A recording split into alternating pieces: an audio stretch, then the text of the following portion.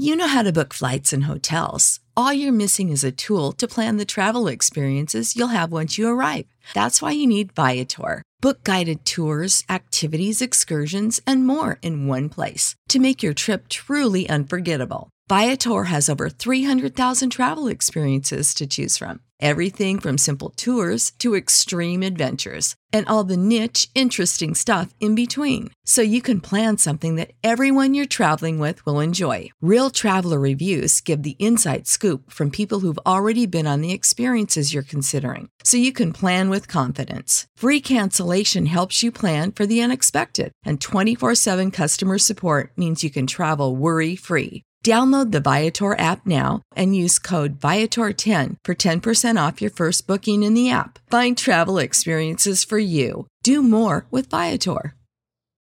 When you need mealtime inspiration, it's worth shopping Kroger, where you'll find over 30,000 mouth-watering choices that excite your inner foodie. And no matter what tasty choice you make, you'll enjoy our everyday low prices, plus extra ways to save, like digital coupons worth over $600 each week. You can also save up to $1 off per gallon at the pump with fuel points. More savings and more inspiring flavors make shopping Kroger worth it every time. Kroger, fresh for everyone. Fuel restrictions apply. Save big on brunch for mom, all in the Kroger app. Get 16-ounce packs of flavorful Angus 90% lean ground sirloin for $4.99 each with a digital coupon. Then buy 2, get 2 free on 12 packs of delicious Coca-Cola, Pepsi, or 7-Up, all with your card. Shop these deals at your local Kroger today, or tap the screen now to download the Kroger app to save big today. Kroger, fresh for everyone. Prices and product availability subject to change. Restrictions apply. See site for details. Attention BetMGM customers. Have a friend who loves sports as much as you do? Here's a chance for both of you to earn a $50 bonus when they sign up through BetMGM's Refer a Friend program. Just sign into your BetMGM account and click on the Refer a Friend program to send your friend a message inviting them to register a new account in the same state you use BetMGM in.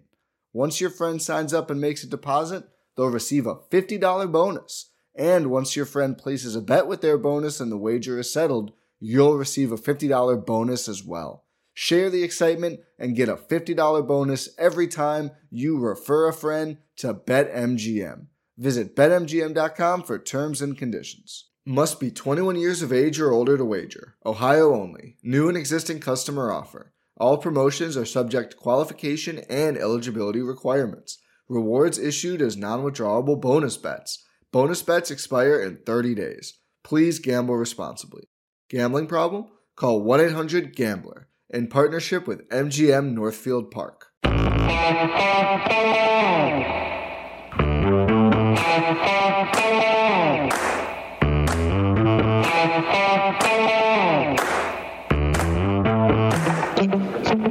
Hi, folks. Welcome to another episode of Film Study. This is Ken McCusick. We're here tonight to talk about the 2021 Ravens wide receivers in our positional review. Joining me to do it, Josh Reed. How you doing, Josh? I'm doing great, Ken. All things considered. Ravens not in the playoffs, but it is what it is. Yeah, we're going to have to go through these positional reviews no matter what. Talk about a season that obviously had a lot of downs, more downs than ups, frankly, and tell folks, first of all, where they can find your stuff online. So I'm a contributor for Baltimore Beatdown, the SB Nation site covering the Baltimore Ravens. So you can find all my work there at BaltimoreBeatdown.com. And you can follow me on Twitter at JoshReed907. Well, 907. I always say 90 because that's just what we're used to saying. But it's 907. The area code. Yep. The area code in Anchorage, Alaska, where you live. What's the temperature in Anchorage on this fine January night? January 15th, we're recording. Right now, it's actually kind of warm given this time of year. It's 25 degrees Fahrenheit. 25 degrees. So not too much colder than here, honestly, in Baltimore. It's about that. Yeah, we actually had some pretty bad windstorms. Josh. I bet. Now, if you go north to Fairbanks, they really have to heat up their engines even to start their car, right? Oh, yeah, because they're in like a giant temperate there. Yeah, so Fairbanks is basically a giant bowl. So it gets like the coldest of the cold, like negative like 20, negative 40, and they get the hottest of the hot. Like you'll hear sometimes they'll reach up to like 100 degrees in Fairbanks. You're like 100 degrees in Alaska? Never heard of it. If you live in Fairbanks, you get the coldest of the cold and the hottest of the hot. That is quite a range, certainly more than we get here in Baltimore. Let's talk what Ravens wide receivers here. And a lot of guys had some snaps for the Ravens. They expected it going into the season, I think, to be a position of strength. Groin injury, assorted injuries maybe, I should say, with Rashad Bateman coming out of camp. He didn't get going until late. The Ravens, depended on veterans like Sammy Watkins, like Marquise Brown, of course, who was playing primarily and playing pretty well early in the season. And then they ended up where they did at the end of the year, frankly, with backup quarterbacks and offensive tackle limiting in a lot of ways what they could do at wide receiver. But let's just start going through these players one at a time here. And you're the guest. Who would you like to start with? We can start with Mr. Hollywood Brown. I know that he's a bit of a hot button topic among a lot of Ravens fans right now. Like I say, he started off incredibly hot. I mean, the guy was on pace for, I think, like 1,300 yards or something crazy to start the season. And then he just, along with the team itself, attrition kind of set in. And he went from averaging almost 100 yards a game to, I think he finished with like 63 yards a game. So it kind of really tailed off. Same with the rest of the team down the stretch. Yeah, it was a lot worse than that for Brown because his role on the team was changed dramatically. So early in the year, he was north of 10 yards a target for the beginning of the year. The last, I want to say it was 9 games, but I'm going to look it up right now because I want to get this right. Yeah, the last 9 games of the season, starting with the Miami game, where he had 13 targets for 37 yards, then 10 for 51, 7 for 55, 8 for 41, 14 for 43, 9 for 44, 8 for 28, and 8 for 27. He averaged 4.3 yards per target in those last 9 weeks of the season. So that was pretty – actually, 9 weeks of the season, he played 8 of those games. Just awful. Was getting tons of targets still. They ended up being 5-yard throws, and some of them were complete. When he threw them longer, they generally did not complete them. Yeah, I mean, it was really a tale of two halves for him. Like I said, earlier in the season, Lamar was really pushing the ball downfield. And I honestly think it was kind of I think his lack of pass protection kind of made him more skittish down the stretch, So he was a little less reluctant to, hold the ball a little longer, throw those balls, and to anybody except for Mark Andrews, So I really think his trust in Hollywood kind of wavered, and his trust in his pass protection kind of wavered, and that adversity affected Hollywood's season. And then the drops too. He had some pretty bad drops starting with the Detroit game, and then even to this very last game, he had a couple drops in there, and he could have easily had over 1,200 yards had it not been for some of those key drops, and then some of the changes that offense kind of went through as a progression. Yeah, I think if he kept up his early season pace, he would have had a huge year. One of the biggest probably receiving years in Ravens history had he maintained his pace through that Minnesota game in what was that, week 8 or 9. And then, things went very much south on him. Was catching a lot of balls north of 20 yards a catch, a lot of, 40-plus yard balls, frankly. He had 3 40-plus yard TDs, another at 39. The last 9 weeks of the season, he only had 1 catch of 20-plus yards.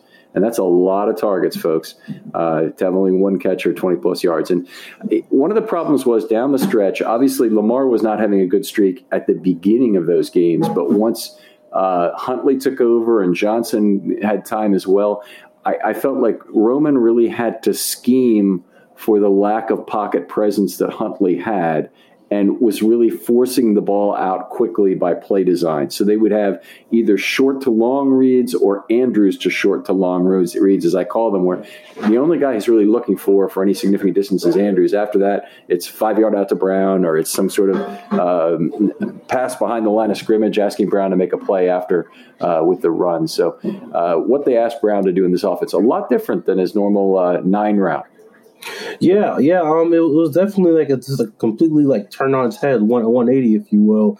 I mean, I just can remember so many times, man, where was the early season Hollywood where they were really airing it out? And that's not really one of Tyler Huntley's strengths is the deep ball. There are a couple of times where he had Marquise, had a guy beat deep down the field, and he either just overthrew it or underthrew it. If you go back to the Rams game, he underthrew it. Mm-hmm. You go back to the there was another throw he had just for the 2-minute warning against, forget who it was, a few weeks back, where he missed them. I think it was the same game against the Rams, just for a 2-minute warning, and then he missed them. They could have saved the timeout, but Like, it wasn't really Tyler Huntley's strength, and then you know Josh Johnson for one game. Only guy that's really getting the ball deep down the field was Andrews. Right. That's the only guy they were looking for deep. Brown had a really good catch percentage to start off the season. Ended up okay, but not great in that category, particularly for the distance those balls were traveling. 91 out of 146 for the season. So I know that's under two-thirds. But let's just do that real quick. That's 62%, which really isn't what you want from a receiver. It's not terrible. There's a lot of guys who are deep ball threats who are in the 50s, but it's not what you want out of a guy who might be your number one receiver. You want a higher completion percentage and more average yards, both. So a bummer of a year for Brown. Let's move on and talk a little bit about Rashad Bateman. And let's just start with any comments. Didn't get his first action until the Chargers game in Week 6. Yeah, and what was your over under for Rashad? It was right around 500, right? His receiving yards.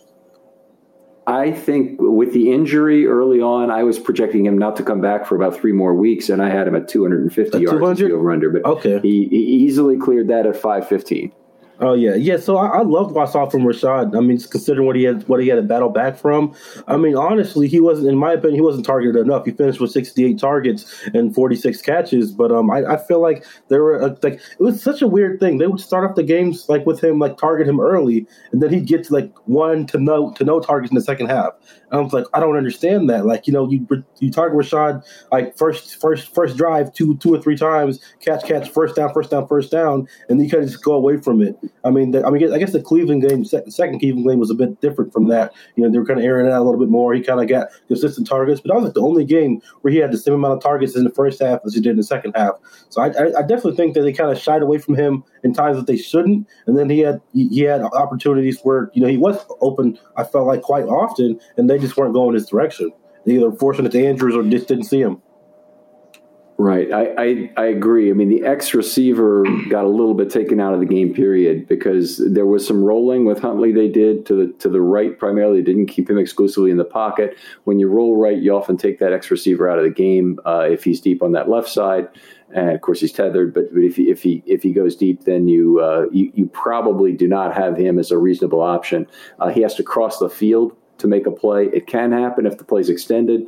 Roman's scheme and frankly Huntley's abilities and the tackle's abilities were not allowing for extended plays down the stretch.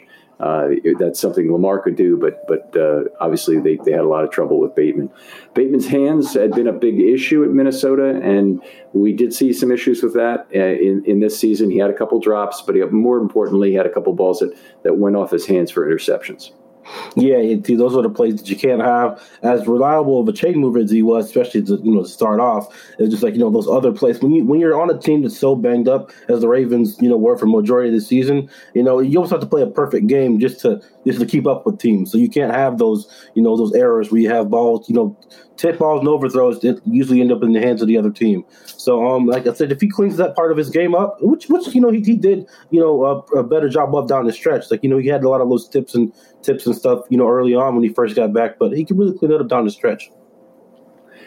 Yeah, a guy who the offense did depend on in terms of a fair percentage of the targets down the stretch. There's still more were going to Brown and still more to Andrews, but he got the most wide receiver snaps in a number of games down the stretch, which means a couple of things. First of all, that they believe in his durability and his ability to play more snaps, but second of all, they probably liked him as a blocker better than Brown, so they had him on for more. Run snaps. Yeah, he actually had some pretty good, nice downfield blocks, especially on some QB runs. The last game in particular, he had two nice ones for Huntley on quarterback keepers and scrambles.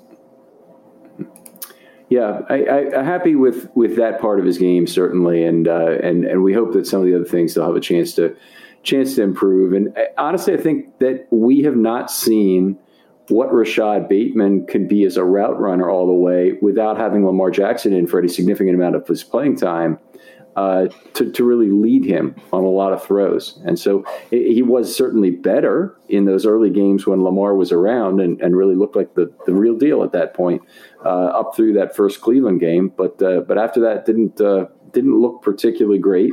A lot of that, unfortunately, is not on him. In terms of the offense changing and making him less of a target.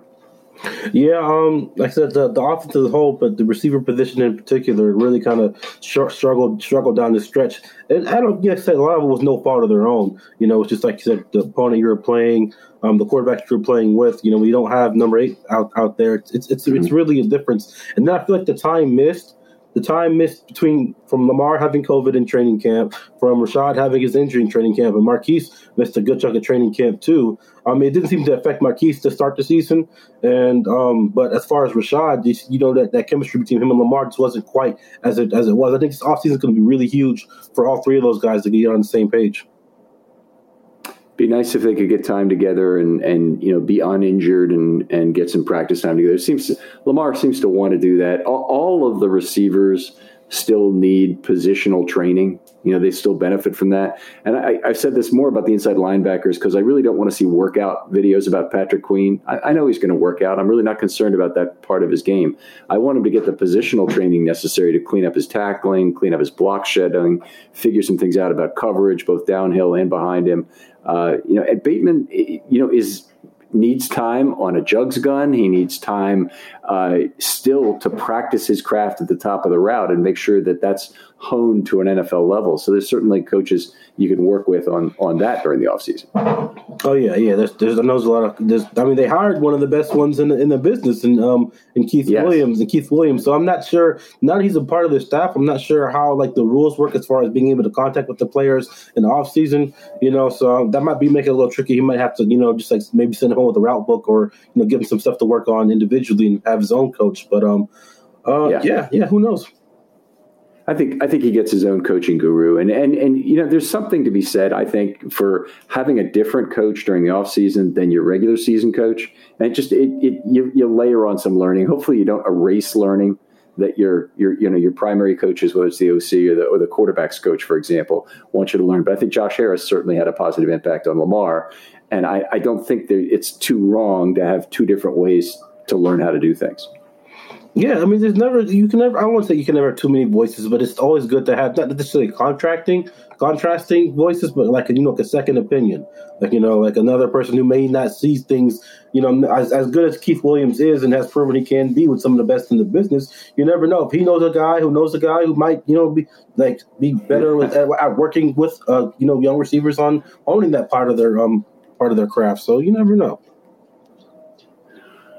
All right, the third receiver, let's move on and talk about Sammy Watkins a little bit. A guy brought in for $5 million this year. And honestly, just on a one-year prove-it deal, I think there is really no chance he'll return to the Ravens. He only had 3 targets in the last 5 weeks of the season. None of them completes, so no catches. Didn't end up with a particularly good year in terms of yards per target. Did have a few big plays for the Ravens, and I don't want to totally slough off, hand wave away what he did for the Ravens in those first 5 weeks of the season when he was really helping the team, but did not do much down the stretch. And that, starting from that fateful Miami game where the Ravens season really started to turn south, he did not do much at all. Yeah, that Miami game, if he catches that touchdown, that's a difference. If he doesn't fumble the ball, even though I thought that was kind of bang bang, if that doesn't happen, then you never know how that game turns out. But the Ravens didn't even, his $5 million wasn't even fully guaranteed. It really was it was worth up to $5 million. So it was a 1-year flyer thing. He provided some good veteran leadership. He performed well in training camp, and it got a lot of people excited, thinking that not necessarily that his injury woes will be behind him, but that he could provide some to the receiver room. And he was, like you said, he was pretty clutch in those first couple of weeks. We don't win that Detroit game without him, without that fourth in with a 29-26. The Sam doesn't come down with that ball. Yeah, 4th and 19. Yeah. Yep, 4th and 19. And then the Chicago game, he picks up that big conversion for Huntley. So he made the big plays that they signed him for. They didn't sign him expecting him to put up 500 yards or 1,000 yards or even 500 yards. But they wanted him to provide that veteran presence, that big game. Being able to I wouldn't say playoff Sammy because they didn't make the playoffs, but that clutch factor that some of the younger receivers were lacking or were unproven. Okay, well, that's a fair point. It looks like to me he did earn $5 million this year. By the way, oh, he did. I'm just looking at this. I don't want to. Yeah, I've got it. The OTC number has him as $1.25 million of base salary with $3.75 million of prorated bonus. So the cap number is $5 million for the year. So I don't know if there maybe was something he didn't collect because he didn't make a level and there's some refund to the Ravens. I'm really not sure, but it looks like to me he earned $5 million. So it's a signing. I think in retrospect, you got to look at it. And I hope some Ravens fans will and say, look, these free agent signings, they don't tend to be value signings. And when I say that, I mean, it's the intermediate dollar ones and the high dollar ones. Those are the ones where you don't always get value. And Sammy Watkins at $5 million was not a value for the Ravens. I don't think there's any way I can twist it into being that. A lot of the $1 million players they got, on the other hand, whether that's Bynes or trying to think of other players they got for $1 million. Houston, was $1 million with some additional. Ellis certainly, are guys that do end up, being an important piece at that price. And I think that Watkins was an unfortunate non-factor. And I think the Ravens, as soon as they started to really pile up injuries and they were even that much tighter on cap, probably regretted the Watkins signing. Yeah, and I really feel like it kind of got in the way of some of the progress that a lot of the young receivers were making and the promise that they showed. James Prochet in particular, who I want to talk about next. I feel like I've written recent weeks. I've written about how Rashad Bateman was being underutilized. There's nobody on this team who's been underutilized more than James Prochet. The guy. It's crazy. The guy sets new career highs almost every time he steps on the field, and then he's inactive for the couple games. I don't understand it. The guy's clutch. He moves the chains, and I just feel like I feel like James Prochet should have been active for every game this year as long as he was healthy. And if that meant benching Sammy for a week because he wasn't producing, then so be it. Made all the sense in the world to bench Sammy down the stretch. He wasn't part of the 2022 plans, still isn't, and a player like Prochet is. And it's very important the Ravens figure out what they have. James Prochet will be a third-year player next year. He almost starts the camp on the bubble. One more year, he will be on the bubble to start camp because you don't have any future value you're buying into. You only have that current year value. So going into year three, it just makes sense to know more about what Prochet was. The other reason why I like Prochet better than Watkins is his style fit the slants and all the quick routes that they wanted to run down the stretch here. And I know, they have other guys who can play in the slot, and Watkins is more of an X, and they can use him there. But it was an option to use him, and I think they would have gotten more value from him in those last few games with Huntley. Running some of the routes he didn't. When he did play, he played very well. Yeah, most certainly. especially like on some of those gotta have it downs. The guy averaged 10.1 yards per target. So that I wouldn't say that doesn't tell you everything you need to know. But if he's averaging 14.4 yards a catch and 10.1 yards, a target. That's a guy who knows what his sticks are, who knows where to be for his quarterback. And there are a lot of times where he would even pluck some of the dirt balls off the ground, go down and make a tough catch, go up and make a tough catch. The things that he was flashing in training camp in the preseason, the latter half of the preseason, he displayed when he was on the field and got the opportunity. He just didn't get enough opportunities. Oh, yeah. Yeah, I agree. 80% catch rate obviously is central to that outstanding yards per target number, but you don't ever have to apologize for pointing to yards per target. It's the single most important receiving stat, and it's why I quote it for basically every receiver. Highest among all receivers on the team. Highest among all receivers. Yeah. Yeah, it's just 20 targets is the sample size is the problem with it. It's not the yards per target. And we had the entire team was off to an amazing start in terms of yards per target through about those first 5 weeks through the Indianapolis game, and then things started to unravel a little bit with lower yards per target numbers. All right, who do we still need to talk about? We still got Devin Duvernay to talk about. Mr. All-Pro. Yeah. Yeah, Mr. All-Pro returner. Another guy who I feel like was really underutilized, and he could have had. He finished with 2 touchdowns. Could have had 3 had Blake Cleveland held his block against Aaron Donald, but that's easier said than done. Devin Duvernay is a guy who I feel like needs a bigger role in this offense. Who could have benefited from more snaps and more targets out, instead of Sammy Watkins. Like I said, I want to just keep banging on Sammy, but I really feel like him being active and up in the game at times was a detriment to the development of the younger receivers. Like, even though we already know what kind of talent we have in Devin Duvernay, because he's good for explosive plays every time he touches the ball, just about. But it's just the fact that he didn't, like I said, like Prochet, didn't get enough opportunities. And then I feel like his yards per target, I think it was only 5.8. 5.8. But that was because I think they're throwing more screens his direction and trying to get him stuff behind the line of scrimmage or, at the line of scrimmage or near the line of scrimmage, trying to get him going. Similar to what they did with Hollywood, but with Duvernay. Like, it's in some of those the shovel passes where, like, the little jet passes, they'll counted as some of those counted as receptions. And even though they only went for 4 or 5 yards, that still was detrimental to his yards per target. So. Yeah, I don't know that they have to be a failure or whatnot, but certainly the Ravens' run game probably held Duvernay back on some of his ability to get open in the middle of the field, to do damage after the catch in the middle of the field, and even on the jet motion type plays. Obviously, if the opposing defenses had to respect the Ravens' running backs at all, then it would have been a lot better for the receivers, for Jackson to run himself, and for Jackson to extend plays and make plays off schedule. Yeah, because everybody was clamoring, myself included. Right. Oh, go ahead. I was going to say everybody was clamoring for Duvernay to get, use him like Deebo Samuels. Well, the reason that Deebo Samuels is, one, he's a whole different breed of athlete. And also, other opposing teams have to respect the Niners running backs. You got to respect Elijah Mitchell, Trey Sermon, and those guys who can actually threaten you from out of the backfield. A lot of the times, Ravens running backs weren't really threatening like that. Now, don't get me wrong, Devontae Freeman and Latavius Murray showed some juice at times, but those were few and far between. Yeah, and very few and far between. I mean, basically those guys, in particular Murray, who didn't really show up until the last week of the season, was a problem. The Ravens, more than that, they just didn't have an outside speed threat. Tyson Williams would have been the guy. He's the fastest back they have. He also happens to probably be the most efficient tackle breaker of the group. For whatever reasons that are not visible to us, never gained the coach's favor in terms of getting an opportunity to play after looking pretty damn good when he was out there. He by the way, averaged 9.3 yards per reception this year, which certainly is not terrible for a running back. I'm trying to see what he did in terms of rushing this year, but I know he didn't have many opportunities the entire season.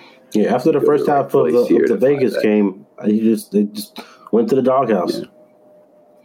Yeah, 5.3 yards per carry, and he only had 2 carries after week 7, and that's not going to do it, obviously. But he had the fumble against Las Vegas that got picked up for the touchdown. Actually, I think it was against Kansas City, right? Kansas City, yeah. The touchdown by Duvernay. Yeah, that was an unfortunate thing that probably set him back. But something tells me that it was probably something about the response to being told you can't fumble the football. That's more what they bothered him. And I've talked about this on other shows, but at least what I like about Tyson Williams is the fact that they didn't cut him after one season is an indication, or during his first season, is an indication that they think he's got too much talent to cut. So there's no reason to keep him on your roster. Activate him every week unless you're actually going to use him in 2022. Yeah. Yeah, I mean, may have just been like a emergency back stash kind of thing, prove yourself on special teams kind of thing. But it's unfortunate. I was writing about it just about every week until I just decided to stop. Yeah, that's how it kind of was with Patrick Queen too. There's just a point at which you just don't want to pile on anymore, and things aren't working, or they were working for a while, and then it's fun to write about. But then nobody wants to read negative stuff about certain players or about things that aren't working. Let's move on. Tylan Wallace got some play at the end of the year. I thought played pretty well on special teams. He certainly had his moments. Got 6 targets at the end of the year with a couple catches. Looked like he had a little bit of juice after the catch. Certainly wasn't perfect before the catch. Had Sam Cook's first career incompletion. I believe that's still true in that Yep. Week 18 game. Yeah. I mean, it was a kind of a bit of a tough game. He kind of had to go back for it, and I think that was a play he got injured on too. Didn't come back in the game after that.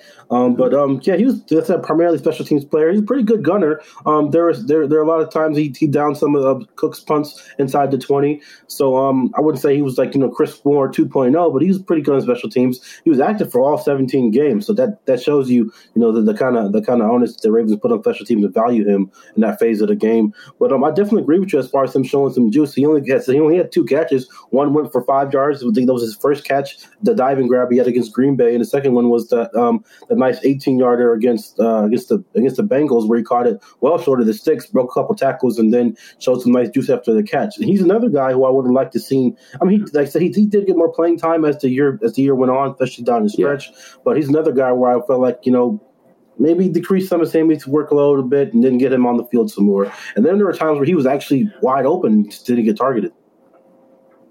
But by the time they decided to get Wallace on the field, they were at a point where they just weren't using their X receiver at all. They used Bateman a little bit, but they didn't use the other guys at all. And so they had Watkins off the field at the end of the year. In fact, Watkins had I want to say at about 37 snaps total the last 3 games. One game he only had 3 snaps coming off COVID, and then I thought he might have had 14 and 20 in the other 2, or it's thereabouts. And even when they did get Wallace on the field, and Wallace might have had 50 snaps over that same period, they still weren't throwing the ball to the X receiver very much. It wasn't part of the offensive game plan because of how difficult it was to keep Huntley standing in the pocket and not looking. Andrews, second read quickly, get rid of the football no matter what. Just it did not seem to be part of the plan. And by the way, I'm not criticizing the Ravens game plan down the stretch. They had to deal with a lot of crap personnel. You're not having your running backs, having your second string quarterbacks, and having 2 tackles who are, one who's not doing the job at all, and the other who's struggling like hell to do the job on the right side is not where you want to be. And obviously, they had to make a lot of concessions to those personnel groups. Yeah. Like I said, I'm excited for the potential of Tylan Wallace heading into year 2. I don't think he's going to, burst onto the scene or by any means, but I definitely think, the James Prochet-esque role for him next year. Just a slight uptick, nothing really huge. So the much-beloved Miles Boykin had, I believe, 2 targets this year, though one of them might have been wiped out by penalty later in the year. But he had Pro Football Reference a catch against the Chargers for. Yeah, I was just going to say Pro Football Reference has him 1 target, 1 reception, 6 yards. Right, that was back in the Chargers game. I think there's another play he got chewed out for later in the year. It was in the corner of the end zone, and Harbaugh actually, was talking to him on the sideline. You could pick him up, and it's obvious exactly what he's saying. It's saying basically, you got to come back for the football and make that catch. Don't let that defender get in there and make a play on the football. And it was right in the corner of the end zone. Might have been against Cincinnati. Might have been one of the other games late where he had an opportunity to make a play, didn't do it, and I don't doubt that has really hurt him. He'll go into year 4, Miles will, as a 4th-year player. And there's a lot of reasons to believe that he might be cut, that he won't be around. But the first is that in terms of salary, they can save some cap, and it's about $2.75 million is his cap number next year, and 2.54 of that can be saved. He has a little bit of prorated bonus still, but he had some escalators he earned, and so his base salary is 2.54 next year, and that can be saved if the Ravens cut him. I think they're going to really have a hard time keeping him in year 4, though he may come to camp. It's possible Powers is in a similar boat, might get traded. Either of them could agree to a lower salary, I guess, to stay with the Ravens. I don't think either of them. Well, I don't think Boykin is likely to stay with the Ravens at that number. Yeah, I don't even know if Bateman would be. I mean, not Bateman. Boykin would be even like a tradable asset at this point. We're talking about a guy who barely played this past season, who, by many people's metrics outside of the Ravens, has underwhelmed. I remember watching the Packers game and watching Allen Lazard do his thing. Both as a blocking receiver and as a primary a secondary pass catcher to Devontae Adams. Now that's what the Ravens want Miles Boykin to be. A guy who can not just block his ass off, but also catch the ball and contribute in the passing game as well. So I think Boykin would benefit from a fresh start. I just don't think at this point he'd be worth anything more than a conditional 7th round pick, if that. Oh. I don't believe they'll get anything for him with the $2.54 million salary. If they negotiated to lower, then they could possibly trade him. But there's no way with that salary that anybody's picking that up. So they'll wait for him to be cut, and other teams will then put in not waiver claims on him, but they'll call him on the phone and try and get him to sign a contract at a lower value. So Anyway, frustrating. I mean, there's a lot of Miles Boykin lovers in Baltimore, and it unfortunately didn't work out. It's just one of those selections that got away from the Ravens. What do you look for them to do? Because we mentioned a couple guys in terms of Watkins and Boykin, who I don't think either of us believes will be here next year. Nope. So who do you think the Ravens go into 2022 with? So Hollywood, of course, Bateman, of course, Duvernay, of course, Prochet, so that's 4. Wallace, that's 5. So, I mean, I could see them adding either another guy, in the draft. They have like a million fourth-round picks. I could see them adding, a guy no higher than. I mean, if there's a guy of high value somewhere, in late day 2, maybe. But I most likely don't see them spending no higher than a fourth-round pick on a receiver if they go that route. And then probably, I won't say another Sammy Watkins type deal for a veteran, but they might, bring in a couple of vets. They do have some guys on the practice squad, from this past, what's that? Benjamin Victor and some of the other guys. Victor. Yeah. Some of those guys might get a second shot, might get a sniff. Training camp bodies for sure. But as far as like their approach towards the offseason, I mean, this position group isn't as in dire straits as it's been projected in the past.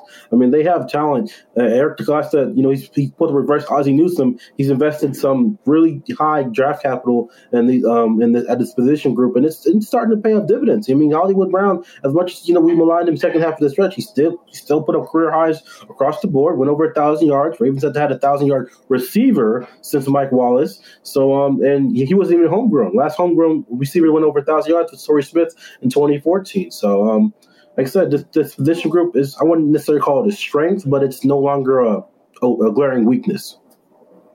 Okay, that's fair enough. And there's always a lot of people who look at the receiving group, particularly the folks on Twitter, and are very excited by any free agent receiver that becomes available. I want you to remember the Sammy Watkins signing here as being the kind of one that the Ravens could be able to afford, because any big-name wide receiver they can't afford, not with their other needs. They've got way too many other things to do with their money than to be piddling around with a $10 or $12 million receiver.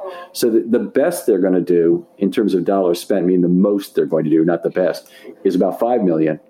And I don't think there's one of those signings coming. I think there could be a vet minimum guy coming if they really like him as a combination of a special teams or some specialist receiving role, or there could be just another draft pick, and they fight it out that way, and they work through the season using the practice squad as needed. Yeah, only guy like, or they might go the cap casualty route if somebody gets cut. But I guess the only guy, like as far as impending free agents that I might like, because I liked him a lot last year around the free agency time, is Rashard Higgins for the Browns. He's a guy who's been underutilized for the Browns for a long time. Nice, good possession receiver. His nickname is Hollywood too. But also, like I said, he's a guy I've liked for a while, and for some reason he's been really underutilized in Cleveland, even after they traded away Odell Beckham. It was kind of just Donovan Peoples-Jones or tight end down there for them. So I think he might be fed up with the Browns, and if the Ravens want to give him a sniff, I wouldn't mind that at all. Otherwise, it's probably the draft. Yeah, so Higgins, we're certainly talking about a number that's not going to be extraordinarily large, but maybe he's a guy you get not too much above the vet minimum, or maybe you get him for 2 years and a premium to the vet minimum of $1 million total over that period.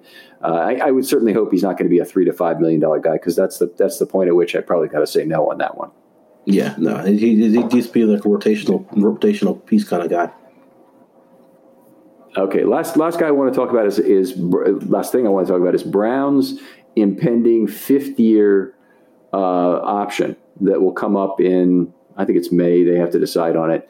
Maybe before then, maybe before the draft. I'm not really honestly sure, but they have to decide on it. It'll be in the $13 million range that they'll have to pay him for year 5. And remember, he's just entering year 4, and the way the mechanics of this work out is that when he's before his 4th season, you got to buy into his 5th season and guarantee that money. I don't know that the Ravens. It's a slam dunk that the Ravens do this. Yeah, honestly, I don't either. I'm leaning towards more yes than no. But I said I'm not sure when the deadline is. It's probably before the draft. So I don't know. I feel like if Lamar goes to the table for him, they'll definitely consider it. Just because that's kind of like Lamar's guy at the position and on the team outside of Andrews. But like I said, I'm currently on the fence about. I know he just put up career high numbers, and if we can get that guy we saw for the first 8 weeks for an entire season, then sign me up for that. But even then, it's just I feel like there's so many good receivers that come out in the draft each year that I don't think you necessarily need to keep all your first round guys if that first round guy is like a world class talent.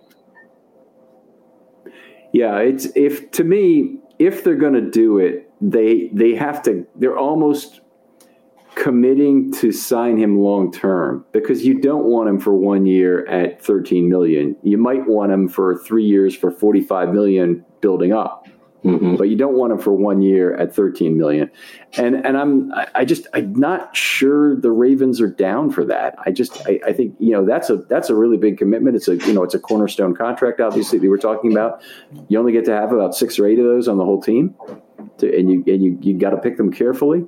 Maybe Brown is a guy you do that for, and maybe he isn't. I am leaning towards they probably do it, but I think that the pick definitely comes with some baggage, and part of that baggage may be how they have to say goodbye to Hollywood and how that affects their relationship with Lamar. So maybe for that reason, as you mentioned, this is a reason they do it. Yeah. All right. Josh, great having you on. We're trying to keep these shows a little bit short. Is there anything else about the receiver group you want to talk about before we let this go? No. We pretty much hit all the bases. Just give my guy James Proche some more chances, man. The guy produced every time he gets on the field. So I'd like to see him get more opportunities to get out there next year. All right, me too, and I'm surprised that Proche had the kind of year he did, even in limited targets. I mean, he seemed like a very traditional Ravens camp darling, but ended up being much more than that. A very reliable receiver for the time he was in there. Tell folks once again their Twitter handle. Josh Reed 907. All right. So that can be kind of difficult to find. You have to kind of really type the whole thing in. There's a lot of Josh Reeds out there, but this is the one you want to follow for Ravens content. Other folks out there, if you'd like to be on a film study short anytime this off season, if you have a particular passion you'd like to talk about that is narrow in focus, always want to do that so we can go fairly deep on it.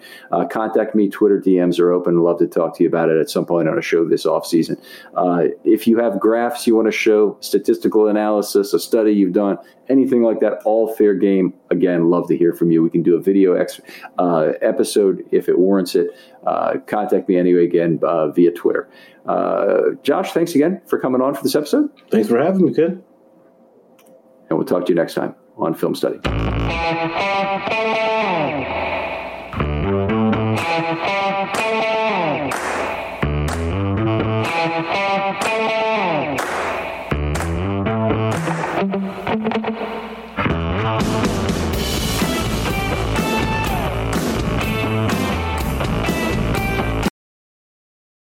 Without the ones like you, who work tirelessly to keep things running, everything would suddenly stop.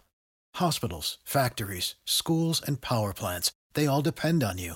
No matter the weather, emergency, or time of day, you're the ones who get it done. At Grainger, we're here for you with professional-grade industrial supplies. Count on real-time product availability and fast delivery. Call, click Grainger.com, or just stop by. Grainger, for the ones who get it done.